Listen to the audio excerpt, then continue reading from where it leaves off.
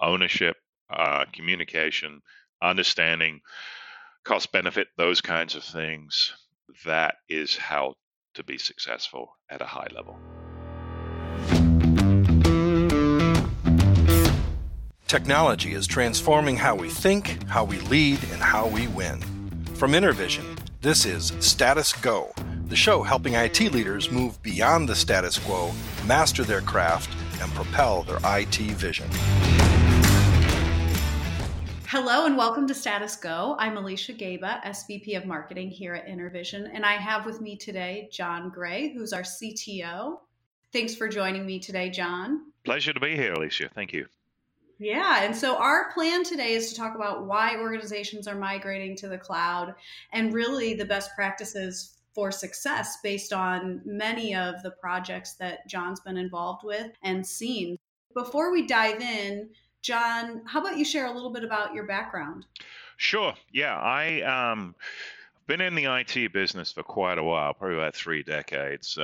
Computer science background, did a lot of in-depth custom applications early in my career. Got into working with big system integration companies, delivering very large systems for clients in the public sector and the private sector, and then started a business about 15 years ago where we did that type of work on a somewhat smaller scale initially. Then we started getting into managed service provider and doing virtualization and things like that, which led us naturally into the cloud, public cloud, and we grew very quickly in that area. And as such, have been involved with lots of migrations into the cloud, lots of hybrid architectures, and we've seen all kinds of work around public cloud and hybrid. We've got lots of essentially lessons learned from doing that. So always want to talk about this with folks and share our experiences. Great. So let's start at the top around this topic. What are you seeing today around the biggest drivers for cloud adoption? Where are most companies starting and why? It continues to be the migration to the cloud. There's various triggers. Getting out of data centers, leases coming up, hardware aging out. Yes, so still those sort of traditional situations are bringing people to the cloud. Obviously new companies that start entirely in the cloud. So there's often, mergers cause companies to move. You got some of the company on the cloud, some not. So now you've got to get everything over and do it in a hurry. Improving security, can be stronger. You get into situations where there's a cloud first directive for a company. We're going to put everything in the cloud, coming down from the CEO. Machine learning, AI, big data is much more viable in the cloud, right? Because compute is much less expensive. Storing huge amounts of data is much less expensive. You can start environments up and shut them down. So you can have a supercomputer for 15 minutes and then shut it down. So it's just much more viable. Disaster recovery also obviously is another big strong use case for the cloud. If you've got large on-prem and no DR, you can put together a DR architecture and environment pretty quickly in the cloud with much less cost. So many reasons to go about it, Alicia. And having a strategy is sort of obviously an important thing to have as you go about it. So. Yeah, I'm sure in many cases it's really more than one driver. Yeah, leading it's very to true. The cloud strategy. So probably some combination of the things that you've mentioned. So you talk about the strategy, and I've personally heard you recount some of the projects that you've been involved in, and some of the things that have led projects to go really well versus where maybe they haven't gone so well. What do you think is the one thing that sets the organizations who succeed in a cloud migration project apart from the ones who haven't? Having a strategy in place and having buy-in and ownership to that strategy across the organization, from the executives on down, which is very similar to what makes an IT project successful, period, whether it's cloud migration or anything. Mhm. Yeah, ownership, communication, understanding, cost benefit, those kinds of things. That is how to be successful at a high level. And how do you, when you're consulting with organizations on this topic, how do you help them establish the right strategy for their organization? Well, yeah, it's a great question.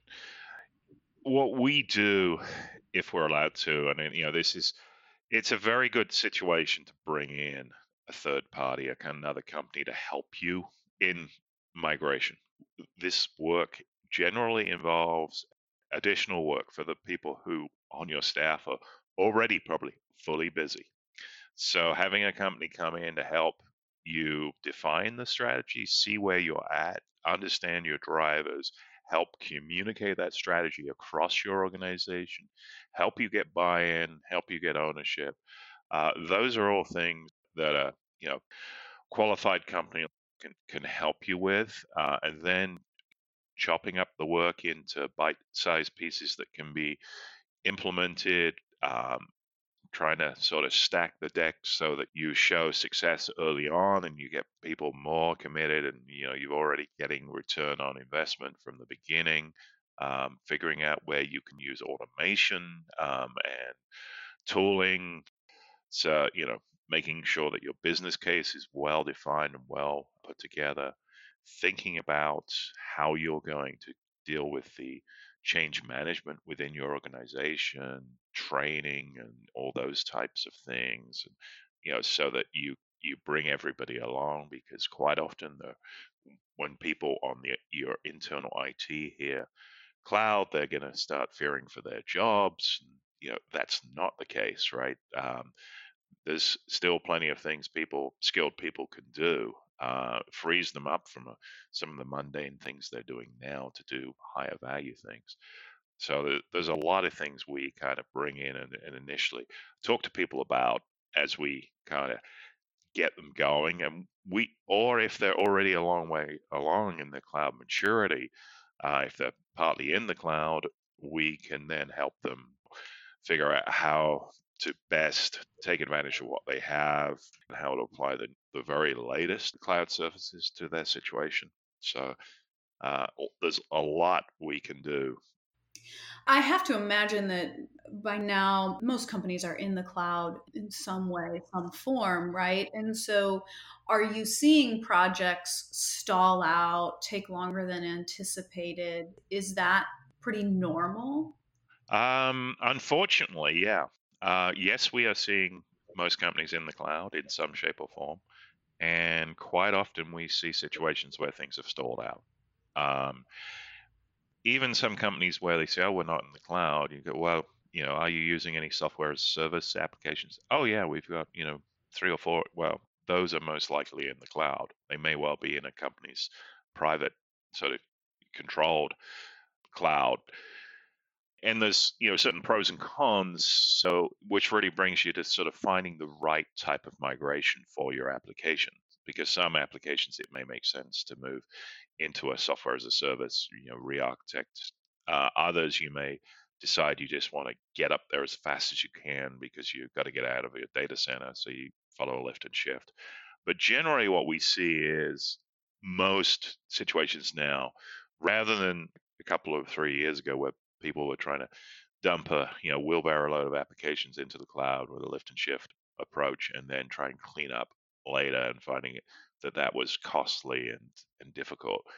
Well, generally what we see is people are replatforming. They're coming up to the latest version of the operating system or database system or content management system as they go, or prior to going to the cloud, and or they're refactoring the application so that they can make it into a stateless application that can then take advantage of auto scaling and elasticity and things like that.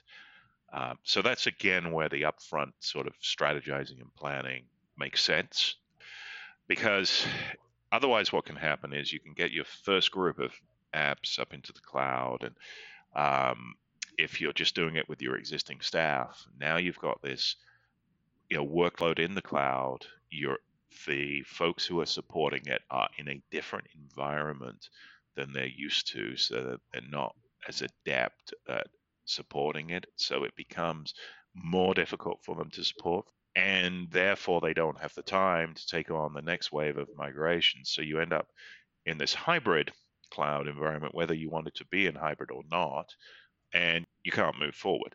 So again, it's a reason to bring in help to move you through, both strategize and then go through the migration, the implementation, and get through all of that quickly and efficiently as you can, so you can then resume operations in the cloud, get good at it, get your staff trained, and whether you want your staff to take on the full support of that going forward, or if you want to hand that off, again, lots of reasons to move, but you really want to plan it out and understand how you're going to phase things.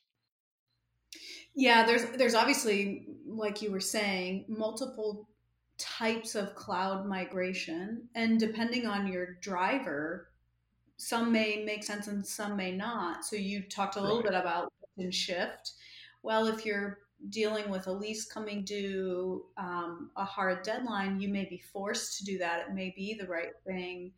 Whereas if you're not, it may make more sense to do the other way you mentioned, which was re-platform, rewrite the app specifically for the cloud, which will take you longer, but Right. then it'll be a different experience once you're there.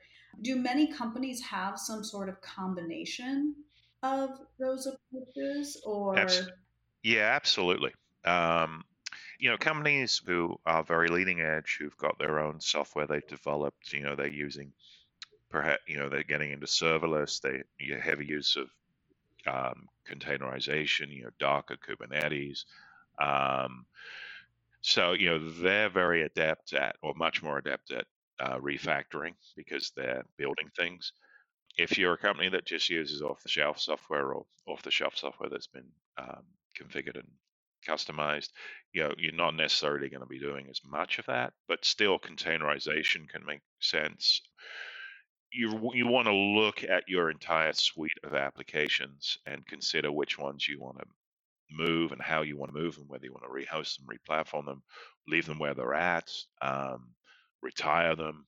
So, and understand the interdependencies is another key thing to do between the applications, because if you're picking up one of your core line of business apps and you'll bring it over, well, most people's applications are then integrated with data warehousing, business intelligence, reporting systems, monitoring systems.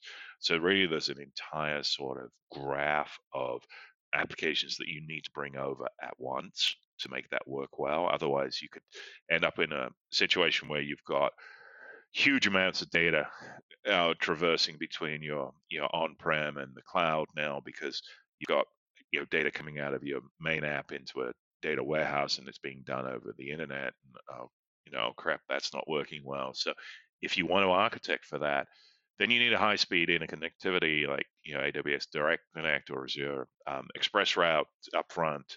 So there are ways to do it. You just want to really understand the networking up front. And that's an area where a lot of organizations really struggle and sort of underestimate the change is around networking. It's a very different paradigm.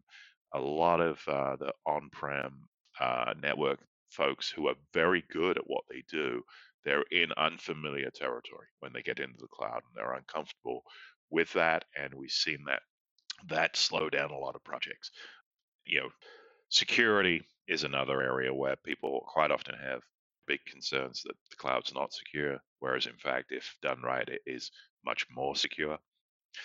So lots of different areas that we've seen over time, and things that have changed over the last few years. Organizations are increasingly already in the cloud, some in a very sophisticated way. So for some of those folks in areas where they've moved and things have gone well, but they've got areas where they've got technical debt, we can come in and help them, clean that up. So, lots of reasons to sort of engage third parties, because then they can continue to focus on their leading edge areas themselves. So, In many ways, I think this is a case of, get the smart minds in the room and break it down and make sure that everybody's on board before you move forward. Yeah, and I can only imagine the collaboration required to get buy-in across the board on the strategy, and then that communication strategy that you talked about. Right. Um, Yeah. those things are so important, yet I have to imagine it's so easy for a group to create a plan and want to just forge Yeah. ahead. Yeah. Um, so I can see those missteps happening a lot. You've talked about a couple different things. You've talked about if you don't have a clearly defined strategy, you're going to run into trouble sooner or later. You talked about multiple types of migrations and make sure you're aligning the right one to the application or set of applications. And then you talked about the networking and security. I'd love to spend just a little bit more time talking about those two things. Are there fundamental differences between the way that networking or security was done in the data center versus in the cloud that anyone adopting cloud needs to make sure they are fully aware of? Yes and no. I mean, security is very much the same in that, you obviously you want to understand your threats, what you're protecting. You want protection in layers. You want to take a deny, approach. So a lot of the fundamentals are entirely the same. How they're implemented is different. You're dealing with things like security groups and you know knackles and things. So the way that you implement um, it is somewhat different. Mm-hmm. Um, so networking is different because you really potentially got multiple data centers in the cloud, really, rather than just one data center. You're better off segmenting workloads into separate accounts or separate areas in the cloud because you can really isolate and sort of reduce the blast radius. That's sort of fundamentally different paradigm to a single data center. So that's an area where folks are pretty uncomfortable initially, but the reason to do it once you sort of start to understand it, and this really started to happen about 3 or 4 years ago, that started to see, okay, it's better to have, in AWS, better to have a whole bunch of accounts and to restrict them to one application because in one environment because you can control exactly who has access to the production environment for your main application versus the dev environment. You can keep things very clean. To use a separate account for backups and use MFA and have hardly anyone having access to that because then your backups are completely secure. So, it's a different mindset. Uh, it's just, a different paradigm. But once people get comfortable with it, they really see that it makes a lot of sense. But you've got to also sort of understand that you really have to use automation, infrastructure as code to make all of that workable because you can't create all those environments manually. Otherwise, you'll end up with them all being different. You'll have configuration drift across all of them. So you have to adopt this sort of mindset of using automation from the beginning, not saying, okay, we're going to build this environment out, then we will automate. It's no, we're going to take the time to automate this from the beginning. So, where we see that starting to take hold with clients, they end up in a much better position. However, automation itself is a very powerful thing. We've also seen it clients wipe out entire environments by doing automation wrong. So, it's you kind of need to understand the strengths and weaknesses of the tools and things that where are the things that can go wrong with the way you're working now. Even though it's a much better place to be, there are places where you can go wrong. This is great. This is fabulous insight, John. You talked a little bit about backup and DR. is that something that when you're developing that migration strategy, you've got to be thinking about not just security, not just networking, but also what's your backup and DR plan going to be rather than it being an afterthought? Or what are you seeing? What are your recommendations? Yeah. What I'm seeing is backup is an area where the cloud is probably a little weaker. The native backup processes are a little sort of bare bones still in some ways compared to what you see on-prem. So certainly it can completely be handled. Automation can be used, and the traditional backup tools are available in the cloud. But kind of seeing that as an area that gets overlooked, and so it's an area where we focus. DR is often we start conversations with clients around doing DR into the cloud, and quite often it segues into, once they sort of start to see the value of the cloud, into actually fully migrating into the cloud. But then once you're in the cloud, DR is different. What are your events? You're not going to have a data center burn down, right? Because your work's split across multiple data centers across the country or the world. But potentially you could have a rogue employee log in and delete your environment, delete your backups, right? So that's why you want things like a separate backup account that is highly secure, and you're pushing your backups into that. So your disaster events are different. Generally, the reliability of cloud infrastructure is greater. Databases that are multiply redundant from the get-go. So you've got more reliability built into cloud architecture than you had before. Backups, you still need to pay attention to, because if you need to be able to pull sort of daily files from backups, you need to figure out how you're going to do that, the snapshotting, and also if you've got data in software as a service solutions, how are those getting backed up? And if you need to restore across multiple applications, some of which are in software as a service, some not, how are you going to do that? So it's again a matter of understanding what your requirements are, and sort of planning it out.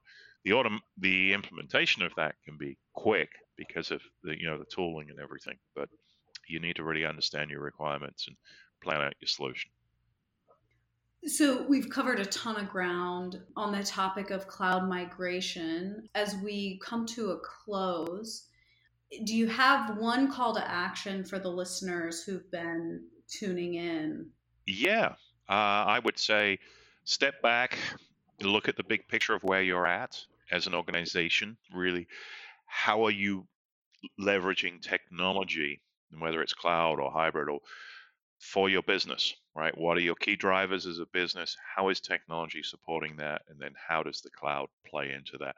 And then what should your next steps be? So, it's the beginning of a new year. So step back and figure out where you are and what you want to do next. Absolutely. It's always a great time to reset, reflect and reset. The other thing that I'll add for listeners, as always, thanks for your time today. But we do have a white paper on the 7 deadly sins of cloud migrations that'll be available in the show notes on this episode. And that white paper and all of InterVision's other white papers are always available on intervision.com in our resource section. So thank you, John, for joining us today on Status Go. Thanks, Alicia. And thank you, listeners, for tuning in. You've been listening to the Status Go podcast. You can subscribe on iTunes or get more information at intervision.com. If you'd like to contribute to the conversation, find InterVision on Facebook, LinkedIn, or Twitter. Thank you for listening. Until next time.